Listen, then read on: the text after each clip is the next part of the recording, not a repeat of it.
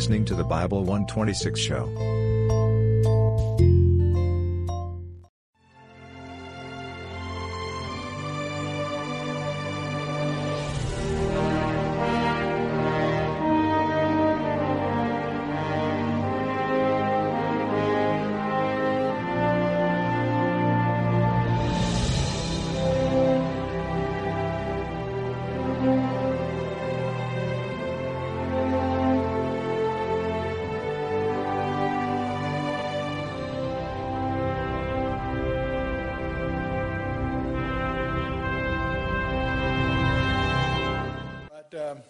With that, let's do something radical. Let's open with a word of prayer. Father, we just praise you for who you are. We thank you, Father, for this opportunity that you've provided. We pray that your purpose would be accomplished in every life here among us, every life that's here present and those that are watching this video or hearing this tape. We just pray, Father, that your purpose would be accomplished, that each of us might be blessed by what you bring for us, that you might help each of us to grow in grace and the knowledge of our Lord and Savior, and that we each might become more fruitful stewards of the opportunities you've provided. As we commit ourselves, and this evening, into your hands in Jesus' name. Amen. Well, we've crossed the halfway point in our 12-session exploration of the book of Genesis. We've budgeted the first half of the available time to the first 11 chapters. We've got one or two coming over here, but with the creation week. But now we're moving into the post-flood world. We've been through Noah and the reason for the flood and the actual experience of the flood up through Genesis 9. Session 13 will focus on what I'll call the post-flood world, chapters 9 and 10. And now Genesis, we've been through, obviously, the first 11 chapters of the book of Genesis are regarded widely as a separate section. Some people call it prehistory. From the flood of Noah, the post-flood world, and then the Tower of Babel is in the next session.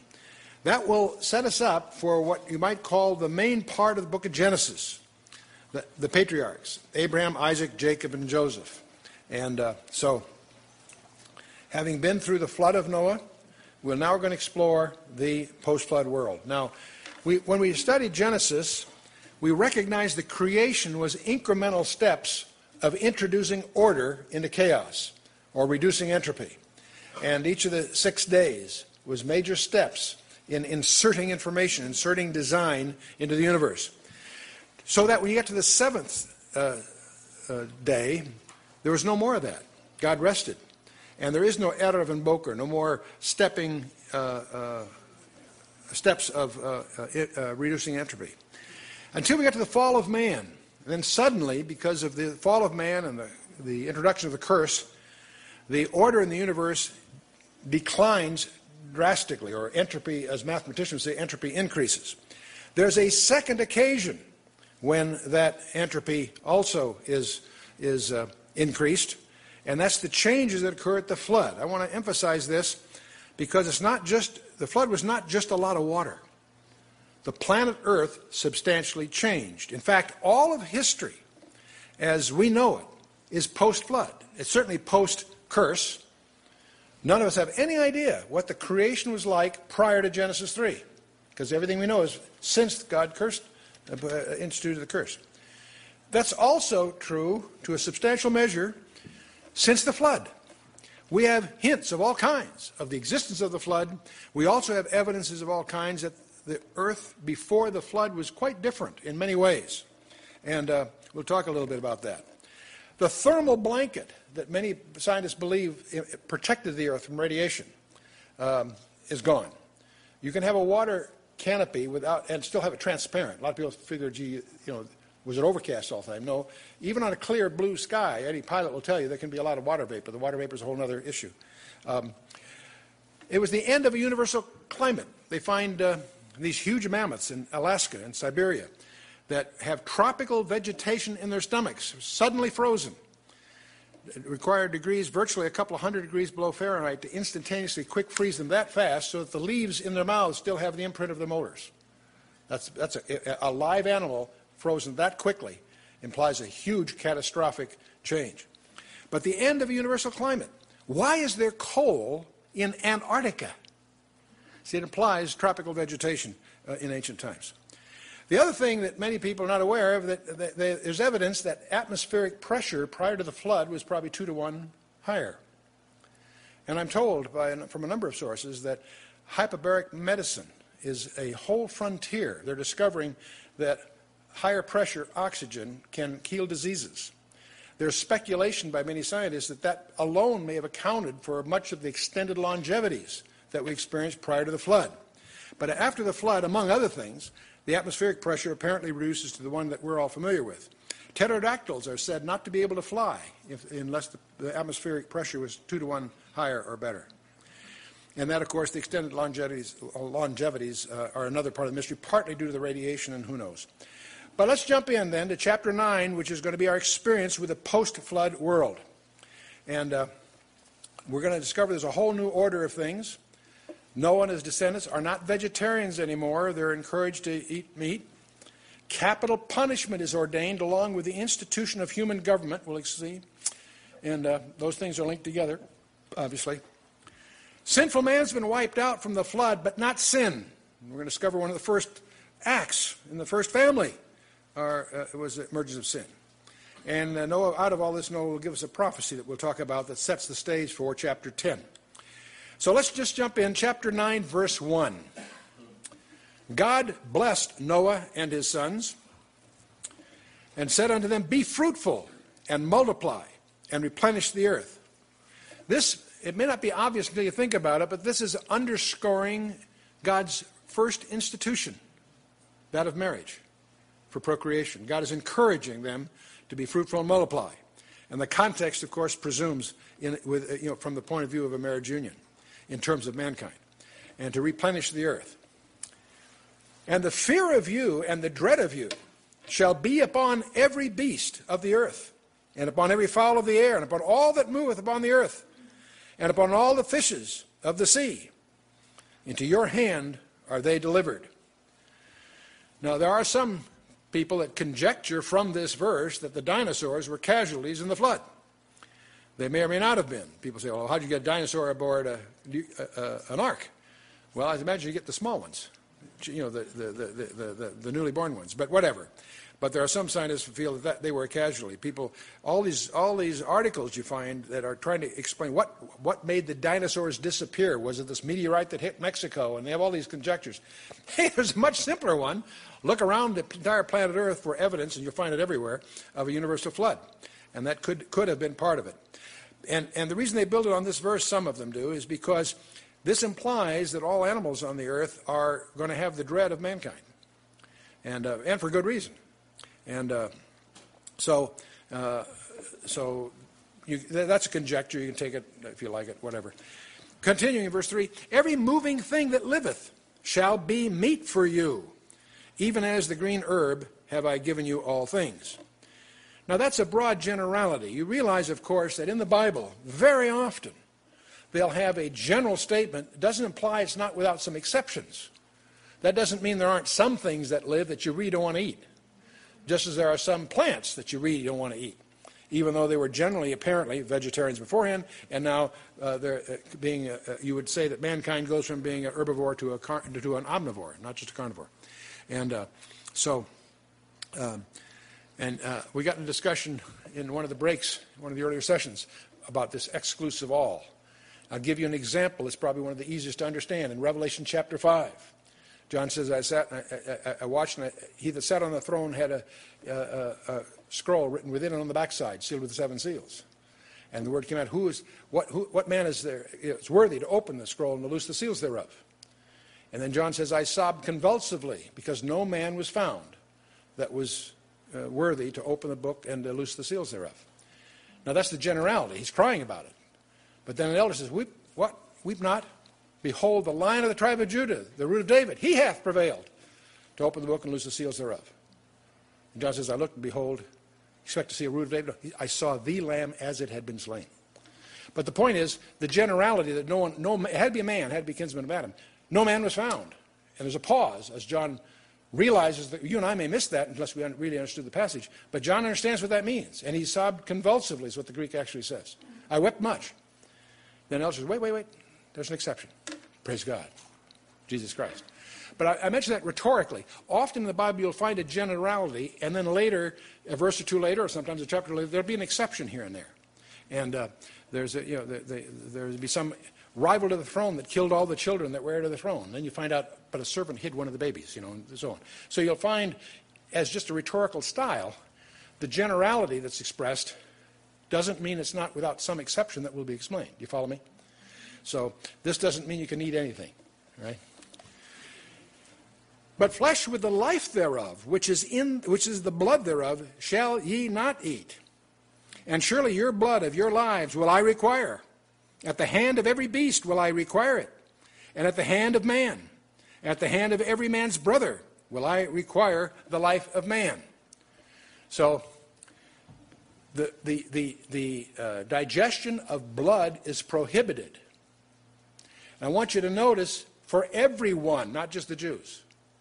This gets emphasized in the Torah. This gets emphasized in Leviticus. But you may recall in Acts 15, when Paul and Peter are up before the Council of Jerusalem, trying to communicate what's going on in the Gentile world. The Gentiles are coming to the Lord. And it was understandable. It was an understandable presumption on the part of most of the Jewish Christians that the way you came to the Lord in the Old Testament is you proselyted to Judaism. And they assume that now they have the Messiah, Jesus, that the way you follow the Messiah is to become a Jew, a proselyte, and then accept Christ. And they're saying, no, you don't have to become a Jew to accept Christ. And that was Paul and Peter's both. That was what was going on. They had a big council of Jerusalem to unravel this thing because the Jewish leadership couldn't handle that for a while until they had a meeting. And James, the brother of the Lord, who's chairing the proceedings, quoting from Amos 9, points out that this was prophesied. Well, what do we require? Do we require them to keep the law? Of course not. And if you want to understand Acts 15, there really are two problems in that chapter, by the way. Not just the question, does a Gentile have to become a Jew? The second problem that goes unspoken, but it's implied, if a Gentile doesn't have to become a Jew, what's to become of the Jew? See, the other problem is if that's all done away with, what are we doing? And James points out, not only does a Gentile not have to become a Jew, but after this, he's going to deal with Israel. God is not through with Israel. And James brings that out there. And, of course, Paul writes 3 chapters of the book of Romans on that subject. But what I'm getting at is this prohibition of blood isn't just a Jewish thing. It clearly is a Jewish thing, but it's also emphasized for Gentiles in Acts 15, and it's also ordained here in the days of Noah, long before Abraham and so on. So that's a key point to understand.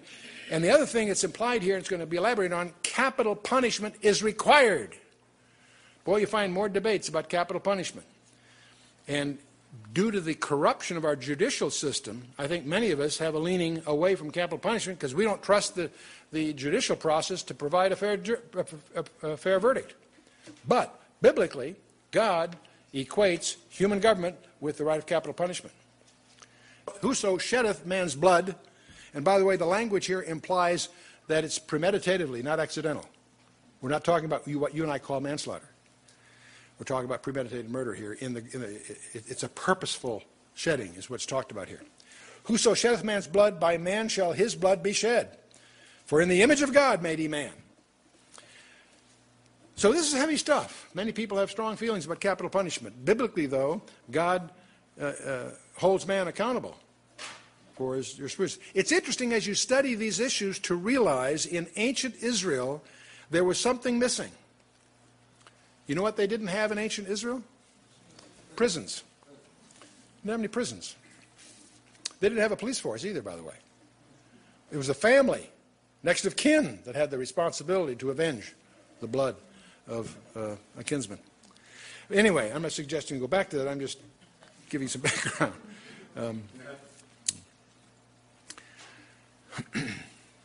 And you, be fruitful and multiply, bring forth abundantly in the earth, and multiply therein. Pretty straightforward stuff. Lex talionis, we talked about that in the book of Leviticus. Eye for an eye, life for life, blood for blood. That was the concept. And so this law for capital punishment on murderers, and bear in mind I'm not talking about accidental deaths. That's handled a different way. That's what the cities of refuge were instituted for and so on. And the execution of the law was not retained by God. He gave it to man to follow through on. And so it wasn't, they didn't expect a miraculous administration that someone guilty of murder, God would bring him down. No, that was man's responsibility. So what's passing here by God to mankind, admittedly there's, 4 families, Noah and his 3 sons and their 4 wives. God is handing them the responsibility to govern themselves. So when there's murder, it was up to them to administer justice, but justice here was capital punishment. And there's a very interesting inversion of this, by the way. In about 7 A.D., Coponius was appointed procurator in Judea, and one of the things that he did was to take away from the Sanhedrin the right of capital punishment. And at that time, the priests went around the city of Jerusalem in sackcloth and ashes because they really believed that the law of God had been broken. Because in Genesis 49:10, there's a prophecy that the scepter would not depart from Judah until Shiloh, the Messiah, comes. And when the scepter departed from Judah, which is the way they interpreted their loss of capital punishment, they actually thought that the word of God had been broken. And so they literally went in sackcloth and ashes around Jerusalem bemoaning the fact, not knowing that up in Nazareth there was a young boy in a carpenter shop. And so, very interesting. You find that in Josephus and the Babylonian Talmud and what have you. Let's move on. Verse 8, God spake unto Noah and to his sons with him, saying, I like that phrase. How straightforward. God spoke to Noah and to his sons with him, saying, and behold, I establish my covenant with you and with your seed after you. This is an important passage. God is entering into a covenant with all mankind. This is not a Jewish thing. This is not a law of Moses thing. This is a covenant with the Gentiles, because that's all there were at this point. Behold, I establish my covenant with you and with your seed after you, and with every living creature that is with you, of the fowl, of the cattle, and of every beast of the earth with you, from all that go out of the ark to every beast of the earth. And I will establish my covenant with you, neither shall all flesh be cut off any more by the waters of a flood. Neither shall there any more be a flood to destroy the earth. And God said, this is the token of the covenant which I make between me and you, and for every living creature that is with you for perpetual generations. And I set my bow in the cloud, and it shall be for a token of a covenant between me and the earth. He's alluding to a rainbow. The term is bow, and we think of it as a rainbow, and that's what the word means. It's interesting. Well, it shall come to pass when I bring a cloud over the earth, that the bow shall be seen in the cloud. And I will remember my covenant, which is between me and you and every living creature of all flesh, and the waters shall no more become a flood to destroy all flesh. Pretty familiar ground, but let's talk about a few things here. First of all, it's Dr. Barry Setterfield, who was one of the earliest to identify the speed of light's been slowing down. The speed of light was much higher, 100,000 times higher, even in the days of Solomon, many times higher in the creation period. His calculations suggest that it's possible, not certain, but it's possible, that the speed of light had to slow down to a certain level before it would refract to create a rainbow through a raindrop. And so it could be that the reason there weren't rainbows beforehand was because the speed of light hadn't slowed down enough to create a rainbow. Now, don't misunderstand me. I'm not suggesting the rainbow is strictly a natural occurrence. God is here designating it as a reminder that he's made a promise that he'll never again destroy all flesh by a flood. Now, there's another implication more important than that one, and that is this. There are those that like to argue that the flood was a local phenomenon, just in that region. And it's amazing how many very prominent Christian authors and speakers have that view in their heart of hearts. And I don't understand that view. I can understand lots of other controversies. Good men have a right to differ on a lot of subjects, but this one surprises me because God is saying that rainbow and that covenant, he's promising never to do that again. Well, there's been lots of very substantial floods on the planet Earth. And if that flood was a local flood, he didn't keep his promises. You follow me? So, strangely enough, if you hold the view that it was a local flood, you're indicting the character of God. Because God is clearly representing that whatever that was that happened, he's never going to do again. Do you trust him? Does God mean what he says, and does he say what he means? I think so. So it's not a question of just, hydrology and geographics and stuff. It's really an issue on your attitude towards God. If you believe God says what he means and means what he says, then it was a universal flood. There's evidence for the universal flood too, but I'm not building my case on the evidence. I'm building my case on the text. So, and I'll remember my covenant, which is between me and you and every living thing, creature of all flesh, that water shall no more become a flood, destroy all the earth. Now, the other thing you need to learn about God is watch out for the small print. Because God very much means exactly what he says. And one of your tools, as you get into prophecy especially, is to be very precise. And there are many times in the 40 years I've studied the Bible where I've had to revise my previously held views. But every time that I can recall, it's always been in the direction of taking it even more literally than I did before. As I get closer to the text and look how it's fulfilled, there's some hair-curling examples. When Babylon conquered the southern kingdom, Jeremiah and Ezekiel had predictions about Zedekiah, what was going to happen. One said he'll never see Babylon, the other one said he's going to die there. And he made fun of them. You guys can't even get your own story together. And when the Babylonians conquered him, they took Zedekiah, bound him with fetters of brass, put his sons before his eyes and slaughtered his sons before his eyes, and then put out his eyes and carried him off to Babylon blinded. And he died there. You go back and read the prophecies, he would never see Babylon. Yet he died there. You think, ooh. I mean, you talk about precision. You see what I'm getting at? So you want to be careful. Well, in this case, too, is that God doesn't say he's not going to destroy the earth. And Peter explains that for us. In 2 Peter chapter 3, verse 5, 6, and 7, Peter in his second letter says, "For this they willingly are ignorant of, that by the word of God the heavens were of old, and the earth standing out of the water and in the water, whereby the world that then was, being overflowed with water, perished." That's what we've been reading about, right? But then he goes on to say, "But the heavens and the earth, which are now, by that same word are kept in store, reserved unto fire against the day of judgment and the perdition of ungodly men." Okay. God's saying, I'm not going to destroy the earth next time by water. Doesn't say he's not going to destroy it. Next time by fire. So you want to watch the small print, right? Let's move on to chapter 9, verse 16. "And the bow shall be in the cloud, and I will look upon it, that I may remember the everlasting covenant between God and every living creature of all flesh that is upon the earth."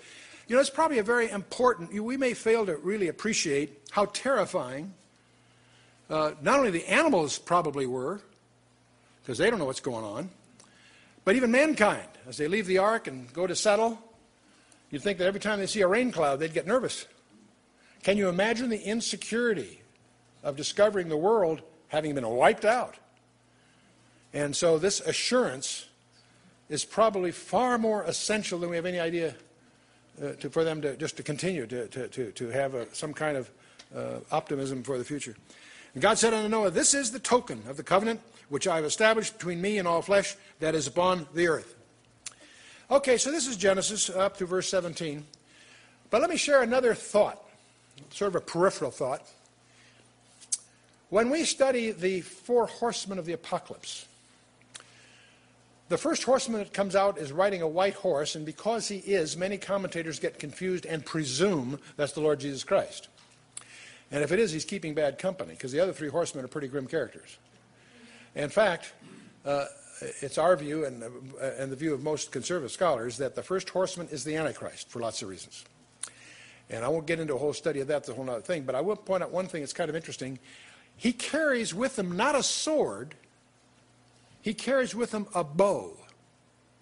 And many people associate that bow with Nimrod for some good reasons, and we'll cover that in the next session. But the word bow, toxon, in the Greek is the same word there that is in the Septuagint here. And I believe that the Antichrist is going to come to power, and his signature will be that he's going to enforce a covenant for 7 years. Not sign a treaty, that's what everybody says. No, be careful. The language says he enforces a covenant. And the fact that he's carrying a bow, in my mind, links with that, because a bow is what? A token of a covenant. I think there's a clue there. I'm not suggesting he's carrying a rainbow, don't misunderstand, although maybe it is. The New Agers have taken the rainbow as one of their symbols. So I'm not going there. My point is, though, he's carrying a bow, which is the word in the Greek is a token of a covenant, because that's the way it's first used, first mentioned. Remember, in here in Genesis 9. Not a big deal. Tuck it away in the back of your mind as you study prophecy. Keep that in mind. It's a possibility, because the word toxin is used in both places. Let's move on. And the sons of Noah that went forth of the ark were Shem, Ham, and Japheth. And Ham is the father of Canaan. And these are 3 sons of Noah, and of them was the whole earth overspread. In other words, all of us in this room are descendants of one or more of these 3 sons. I say more in the sense that they're descendants cross-married too, so it's not that crisp. But anyway, Ham is the father of Canaan, which is a strange phrase, because he's going to get into the genealogies, and he's going to mention that again. But Ham is the father of Canaan is mentioned twice as we go through these texts. Shem, Ham, and Japheth. And by the way, not born in that order. The order in the Bible is often the most important first, not necessarily in chronological order. And Shem will be more important because out of him will come Abraham and so on.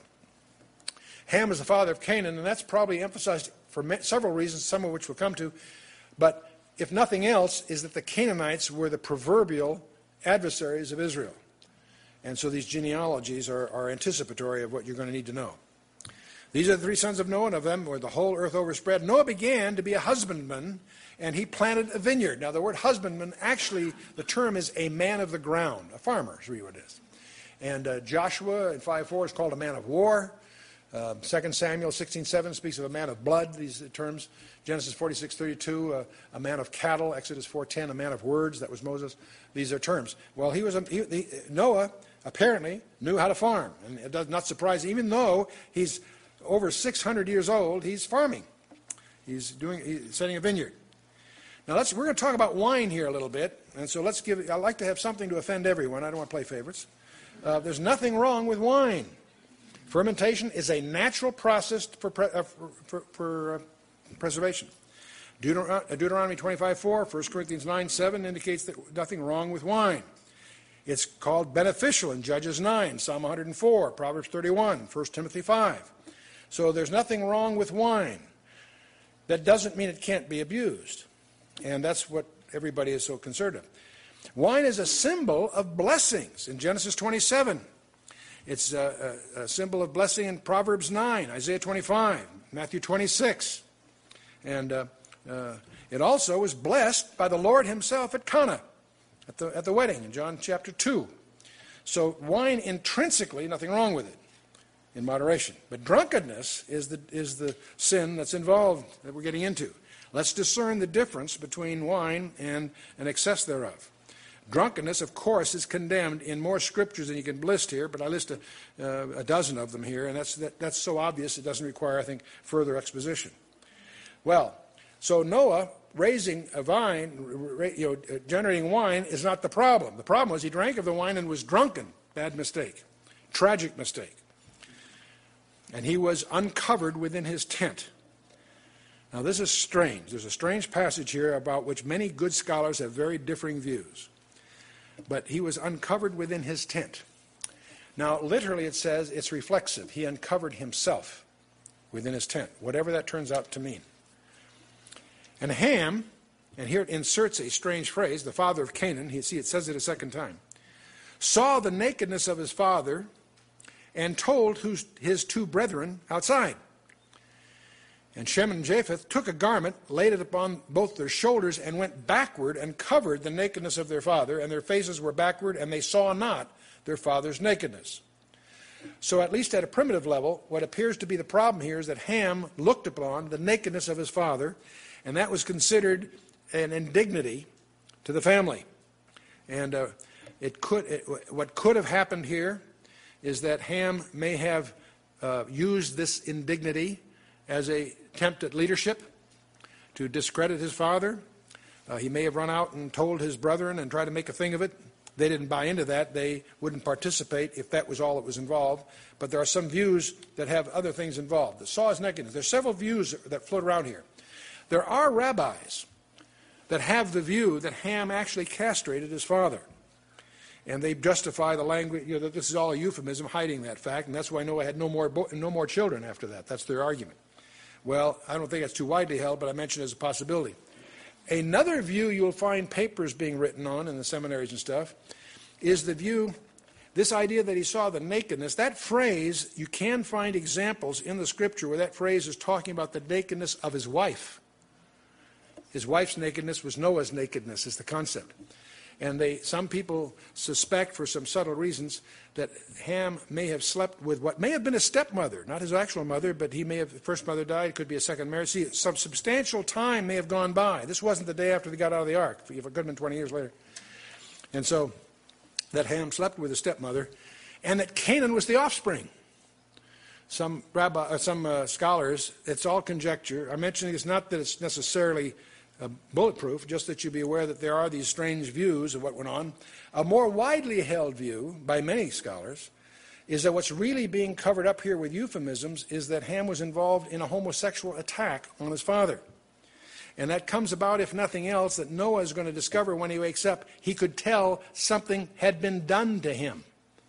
So it implies something more than a casual glance. And so the word galah is the verb involved in Leviticus 18 from 6 to 19 in all but one verse that uses the causative form of this to indicate improper sexual behavior.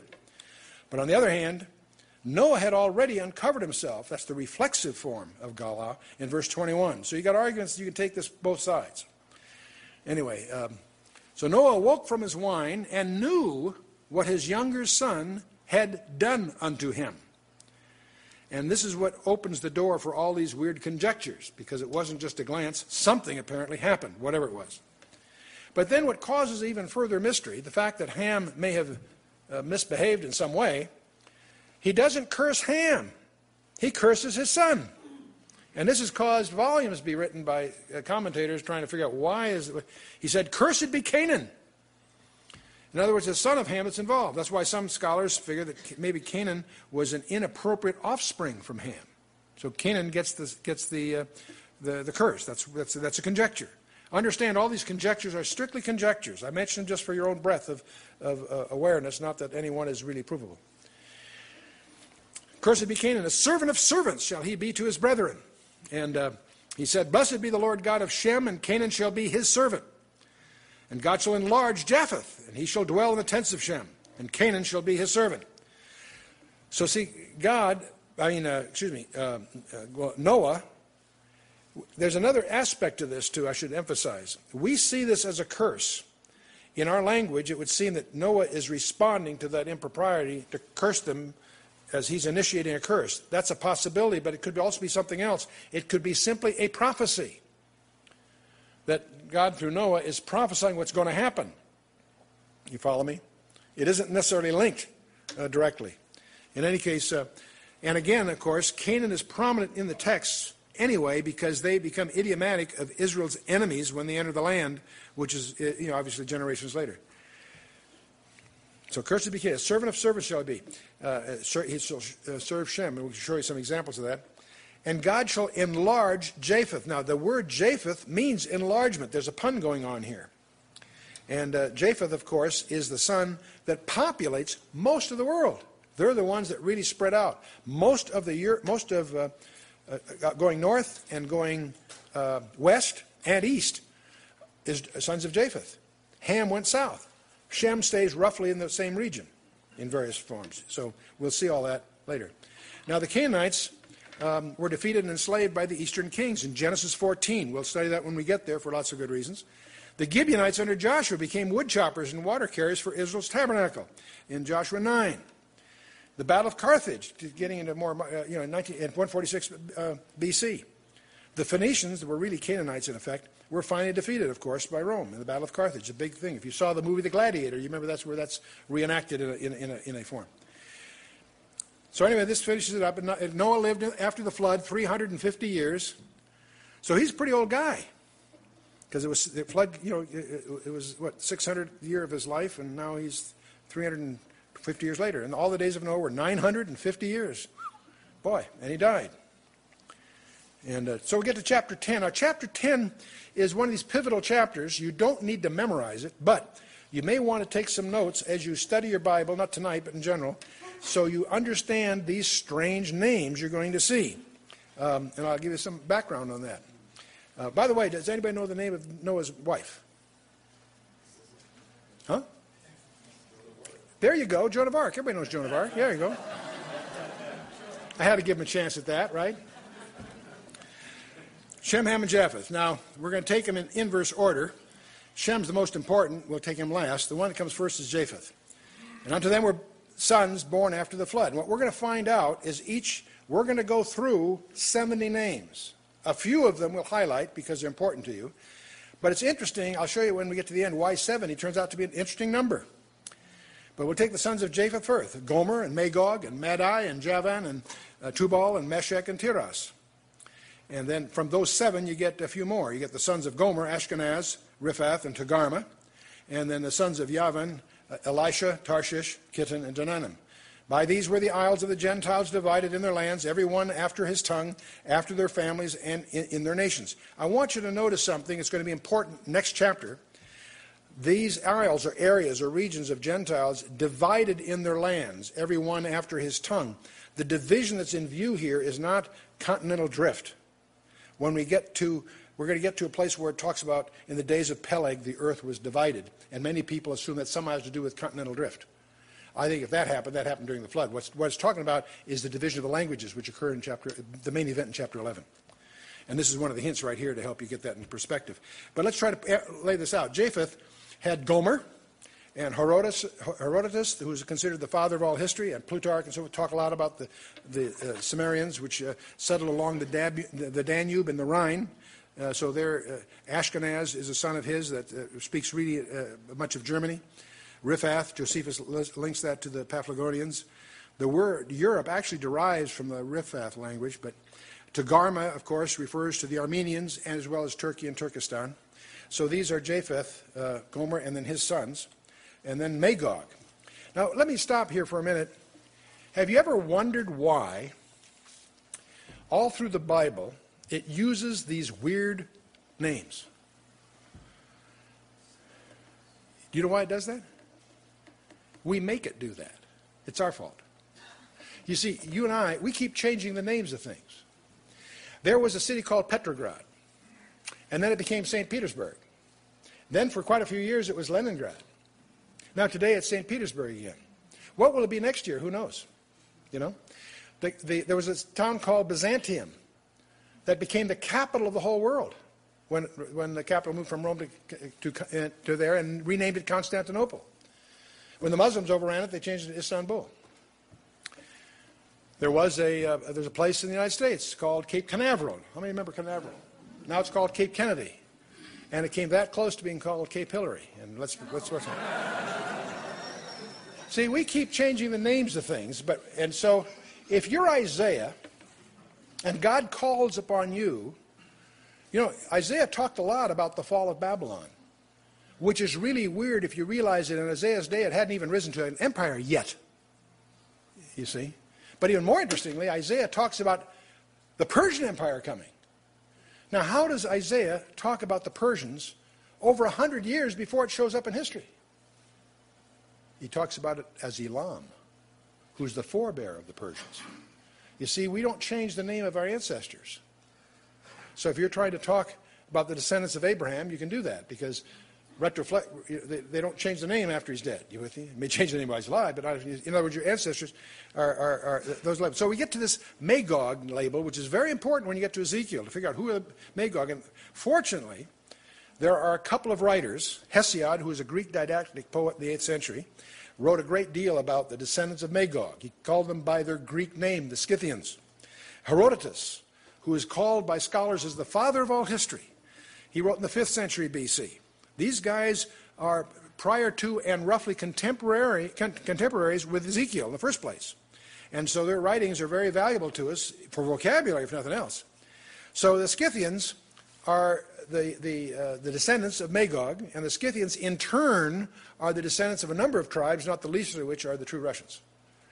The Scythian Empire, or I shouldn't say empire, the Scythian dominance was on the southern steppes of Russia from the Ukraine all the way to China, from the 10th century BC through the 3rd century BC. They were a nomadic group on horseback, so you couldn't conquer them, they just retreat. And they developed a thing called defense in depth. And that tradition saved Russia against Napoleon, and that tradition saved Russia against Hitler. The whole idea of just retreating and letting the overextended logistics kill off your enemies. And that's what they developed that to a fine art. And that's why Herodotus' writings are so important to the Greeks, because they tried to master all that. Interesting people. But also, under Japheth, we have Medai, who is the father of the Medes, and you and I know them as the Kurds. It's interesting how this ancient group of people who have no country, there's about 25%, give or take, in several different countries. Some part of Turkey, northern part of Iraq, some of Iran, and they're considered a thorn in the flesh by all the countries they reside in, and yet they're people without a country, the Kurds. They emerged about the 10th century BC, and they made a coalition with Persia to make the Persian Empire in the 7th century BC. The Medes and the Elamites, the Persians, formed what Cyrus. His mother was a Mede, his father was a Persian, and so he was half of both. And he brought them together to create the incredible Persian Empire that dominated the world for 200 years. Then there's a couple called Tubal and Meshech. They're both identified with major cities in eastern Anatolia, which we know today as Turkey. The eastern two-thirds of Turkey was Anatolia. And by the way, Magog, Tubal, and Meshech are the prominent ones in this invasion of Israel that's yet to take place that may be on the horizon. Yavan, or Ionia, of course, is Greece and a number of other groups. And Tiraz are the Pelasgians of the Aegean, the Etruscans of Italy, and others. So Gomer, as I said, had 3 sons, Ashkenaz, Riphath, and Togarmah. The Armenians today call themselves the House of Togarmah. But that can be misleading because there's a couple other tribes that also regard themselves as descendants of Togarmah. And that also comes up in prophecy a lot. That's why these identities are kind of important to us. And Yavan has a number of these that I won't try to get into all of them, but Tarshish is worth mentioning because there's not conclusive evidence, but there's some suggestive evidence that Tarshish was probably in the British Isles. Most Bible handbook stuff figure it was Cyprus or maybe Spain. They don't have the imagination. They know it is a very distant island that's a source of tin. That's what we know from the Scripture. Well, Britain is the source of tin.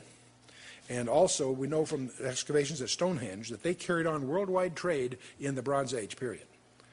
So it's very possible that Jonah, when he was trying to get as far away from Nineveh as he could think of, took a ship to Tarshish because that was considered as far away as he could think of.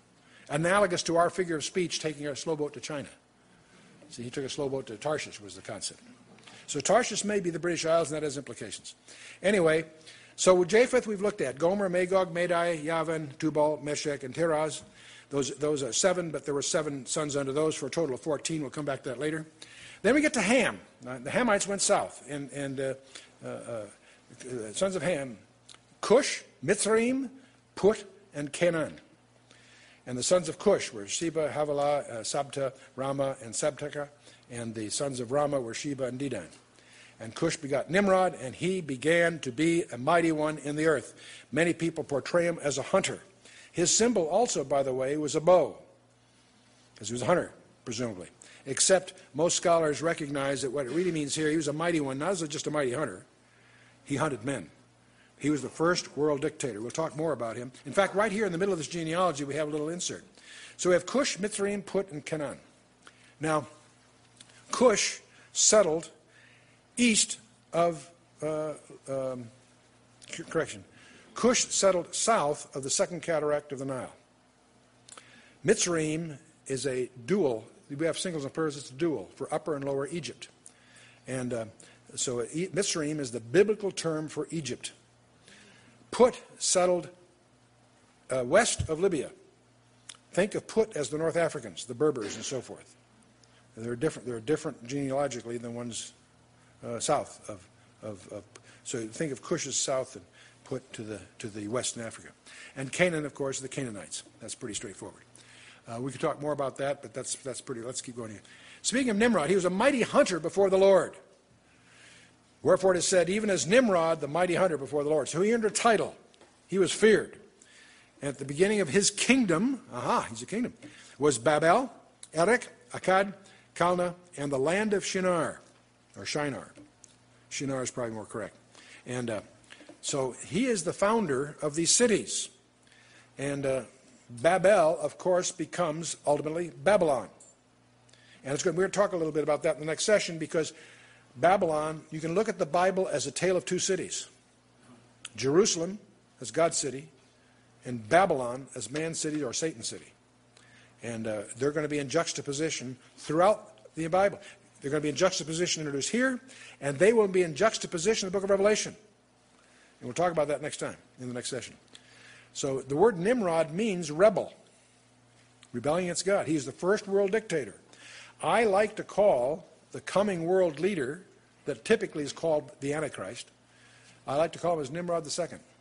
Not reincarnated, not necessarily genetically related, but in terms of the role that he's going to play. The first world dictator was a Nimrod. The last world dictator will turn out to be a Nimrod. He was the founder of these cities, including Babylon and Nineveh, which of course are prominent cities in ancient history. And we'll detail some of this in the next session. Out of that land went forth Asshur and builded Nineveh, and the city of Rehoboth and Calah, and Rezin between Nineveh and Calah. The same is a great city. So we see the rise then of these cities, and that's going to give rise to the events of chapter 11. And Mitzrayim began Ludim and Ananim and Lahab, and these are all plurals, by the way, Nephtubim. Mitzrayim is, as I say, is basically the term for Egypt, and Bavrusim and Kazluhim, and there's some others I can't pronounce properly, out of whom Philistine. Now, by the way, the Philistines came originally from Egypt. They went from there to Cyprus, and then from Cyprus to the land that we think of, the land of the Philistines. Many Bible handbooks point out that the Philistines came from Cyprus, but they don't reach back far enough because they got to Cyprus from Egypt. That's important to understand. And I often point out that Yasser Arafat is not a Palestinian, he's an Egyptian. But he could technically lay claim, because if he's Egyptian, he could be a Philistine and trace his line back, if you will. The word Philistine, when the Romans got fed up trying to administer Judea in roughly 140 A.D., the Romans were frustrated by Bar Kokhba, who led a revolt. And Bar Kokhba's gang slaughtered the Roman 12th Legion, among other things. That's something they never recovered from. It took them 3 years to get their act together before they crushed the Bar Kokhba revolt. But by then, Emperor Hadrian had a bellyful of trying to run this region because of all the tensions. So they came to the conclusion they could never rule Jerusalem as long as there was any Jewish presence in Jerusalem. So they leveled the city, not just the temple, that happened earlier. They leveled the city, they plowed it under, and built a Roman city on top of it called Aelia Capitolina. And they made a death penalty of any Jew caught in Jerusalem. And they named the whole region after the Philistines, Israel's enemies, as an attempt to deny any Jewish presence there. The word Philistine in Latin was Palestina.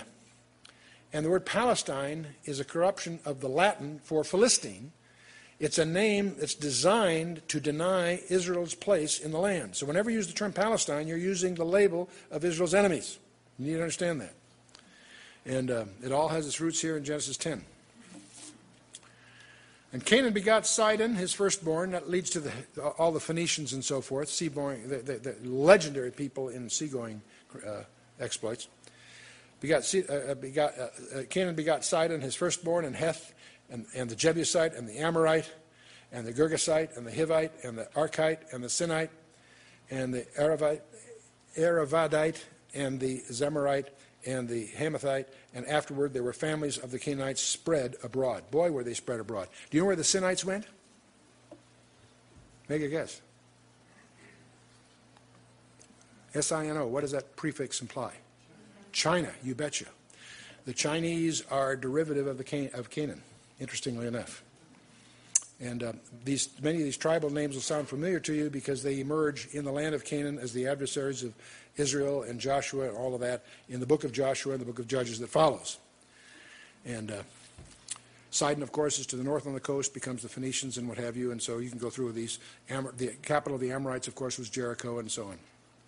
And those tribals those are very important. And the border of the Canaanites was from Sidon, as thou comest to Gerar, unto Gaza. See the whole coast, from Sidon down to Gaza, as thou goest, unto Sodom and Gomorrah, and to Admah and Zeboim, even to Lasha. These are the sons of Ham, after their families, after their tongues, in their countries, and in their nations. So if you take the Phoenicians and south, include Africa, you've included the Hamites, pretty much. Don't confuse them with Shem, because we're going to get to him next. Ham, Mizraim, Upper and Lower Egypt. It's a dual, by the way. And Memphis and Thebes were the two capitals of the two parts. And, you know, it's interesting. You've probably seen movies and things where the Egyptians are wearing a headdress that has sort of a white cone thing and then a red crown sort of with it. The red crown was, I forget which one's which, I think it was Lower Egypt, and the white was Upper Egypt, and they put them together when they merged. See, when you see that crown, that implies Upper and Lower Egypt, the United Egypt. Each crown was strangely was identities of the two until they got together. And and by the way, if the Philistines are Palestinians, then they're not the sons of Ishmael. Now, one of the things I haven't bored you with through this discussion here is what is an Arab? Because you'll discover if you try to attack that problem, no matter what premise you use, you'll end up in confusion. If you mean geography, you mean those that reside in Arabia, then obviously you exclude Syria, Iraq, Iran, and lots of other places. If you say, no, I mean ethnologically, a descendant of Ishmael, you got a real big problem. Because none of the Palestinians are provably. In fact, nobody can trace their lineage back to Ishmael because they didn't keep distinct records. They intermarried, the tribes. And so, and furthermore, they're not descendants of Ishmael in the first place because if you look at the 12 sons, well, let's back up. They were sons, the Bedouins are sons of Keturah. And in other studies, we'll get into some of this and we'll do a chart. When you see the family trees, you realize that much of the myths about the Arabs leads to confusion. What adds to the confusion for all of these, I should mention this right now, is that the ethnic links get muddied up with the geography. For an example, if I say to you, I'm a Californian, that implies I lived in California. It doesn't necessarily mean I descended from Californian stock. You with me? And when we talk about tribal areas, a tribe that lives in a certain area gives their name to that region. Other people who in that region then get called by that regional name. Ephraim was a region for the tribe of Ephraim. But many people that came from that region were not necessarily Ephraimites in the sense of being descendants of that tribe. They happened to live in that geography. And that's where a lot of people get confused, especially when you start getting into the 10 lost tribes and all that business. So understand, there's a lot of confusion between the geography and the ethnic links. So let's move on. Cush, of course, is Ethiopia, the Kassites, and some even east of Syria. Most of them settled south of the second cataract of the Nile. They thus become idiomatic, if you will, of black Africa. Nimrod, of course, was of Cush, and he did Babel, Erech, Akkad, and Calneh. Put settled west of Egypt. And Libya, parts of Ethiopia, and North Africa. Canaan, Sidon to Gaza, and Sodom and Gomorrah, and so forth. And Kittag links to Cathay, the Sinites, of course, to China, and so on. So that's Cush with his 4 key people. Let's go to Shem. We're building up to the... Shem is... They're leaving the best to last in a sense, because Shem is the one we're most concerned with from a biblical perspective. Shem, also the father of all the children of Eber, the father of Japheth the elder, the brother of Japheth the elder, even to him were children born.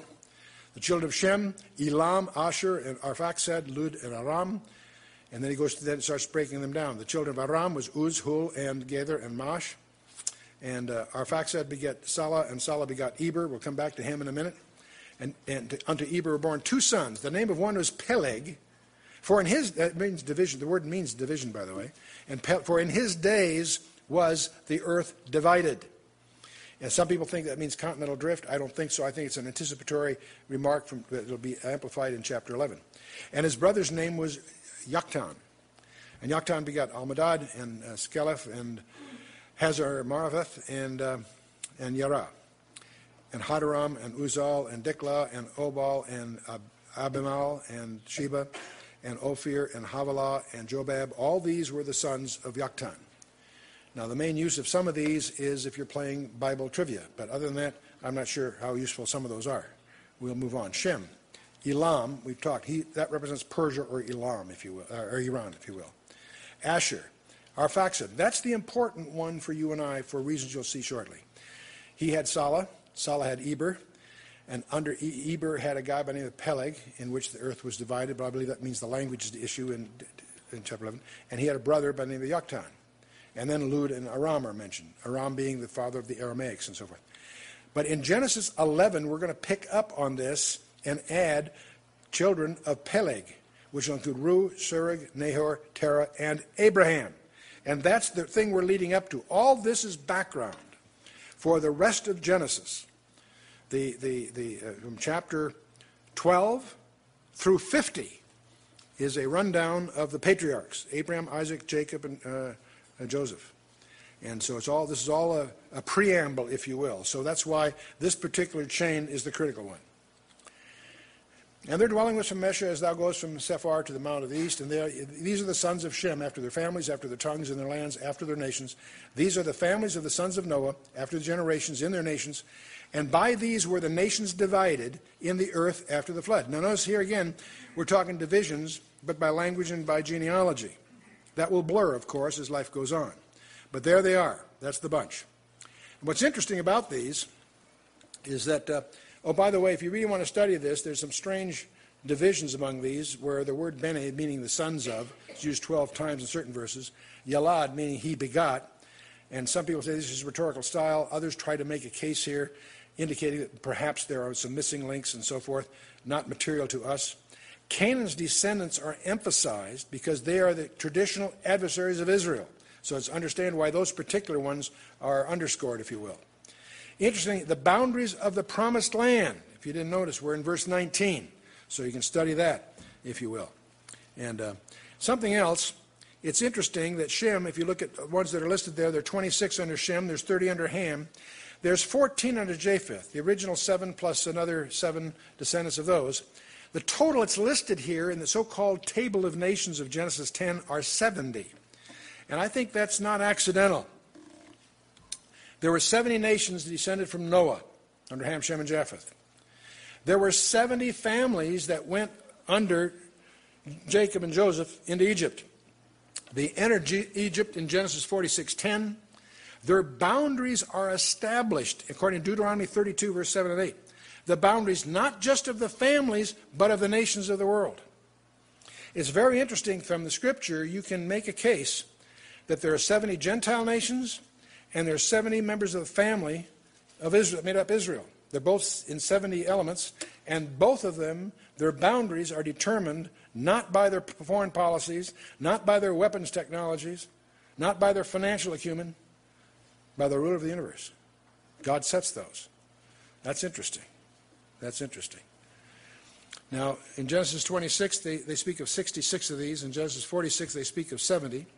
In Acts, you'll hear Stephen speak of 75. Some people get all hung up, gee, the Bible contradicts itself. No, because there are Jacob, Joseph, and Joseph's 2 sons that Jacob adopts are not included in the 66. That gives you the 70. And, of course, Joseph's grandsons in the Septuagint are listed, the 5 of those, that straighten that mess out. So you've got the 70 that make up the nation Israel. You've got 70 that make up the table of nations. And both of these have their bounds set by God in Deuteronomy 32, verse 8. A little review from Deuteronomy. Thought you'd be interested. Thought we'd just keep moving here. The next session will be about the Tower of Babel. Very, very important session. We'll discover that all the earth had one language at that time. Most scholars presume that it was Hebrew. Maybe it was a forebear of Hebrew. There was a godless confederacy organized by the first world dictator, Nimrod, which means we will rebel. He organizes capital on the plain of Shinar, creates a tower to heaven, Bab being tower, El being God, a tower to God. It wasn't as naive they're going to climb a ladder and get to heaven. That's not the point. Some people figure, well, it was also high, so in case there's a flood, they'd be able to survive. No, that's all naive. It's a religious thing. It's an astrological temple, and it's there that the zodiac gets corrupted. We'll talk briefly about that. You can look at the entire Bible as a struggle between 2 cities, at least idiomatically. Babylon, the city of man, or the city of Satan, and Jerusalem, the city of God. So you really want to pay attention to the origin of Babylon, what it signifies, and how it's used throughout the Scripture, and we'll have some huge surprises for you in the next session. That was the Tower of Babel. Let's stand for a closing word of prayer.